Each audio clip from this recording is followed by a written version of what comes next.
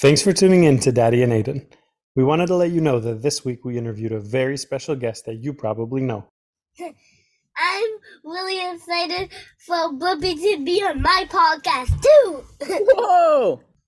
Please share this show with all your friends so we can keep getting amazing guests. Remember, anything is possible. Welcome to Reading with Daddy and Aiden. Tonight we're reading one of my favorites, Moon Book, a peek-through picture book written by Britta. Wait, I can't see the name. Britta Teckentrup. And it's also a zoo book. Yeah, it is a zoo book. Lots of animals in here. Have you ever wondered why the moon shines in the nighttime sky?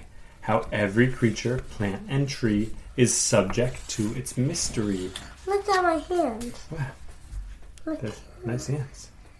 A breeze blows softly across the land, rippling through the desert sand. A scorpion scuttles through the night, glowing with an eerie light. Far away in a land harsh and bare, puff and shiver in the cold night air. The northern lights set the skies aglow, shimmering, glimmering above the snow. As birds fly south to warmer climes, they seem to sense the perfect time. Shining strongly through the night, the moon will always guide their flight. In the jungle, through the green, shafts of silvery light are seen.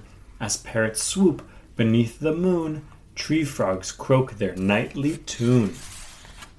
On southern shores, on a moonlit night, nature reveals a magical sight. Hundreds of turtles swim to the land to lay their eggs in the soft, white sand. When nights are dark and the moon is new, a tiny field mouse has work to do.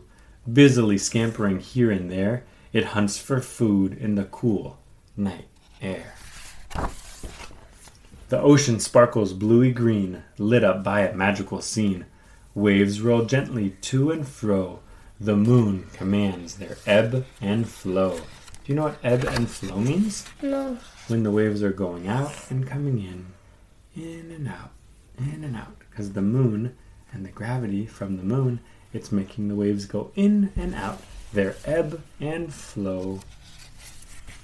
Make sense? Mm-hmm. The moon can do a lot of things. The moon can do a lot of stuff, especially what it's going to show on this page.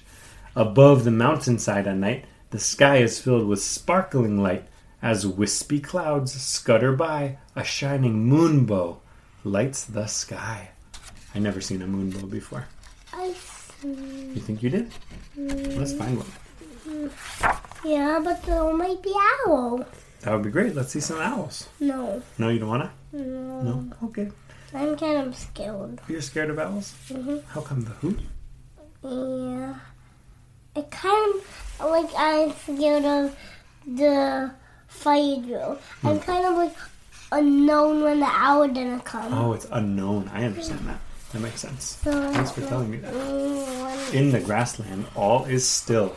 Animals rest in the nighttime chill. After a day of blazing heat, the cool, clear air smells fresh and sweet. About the owl, they're safe. They're cool animals, and I'm always going to keep you safe, okay, bud?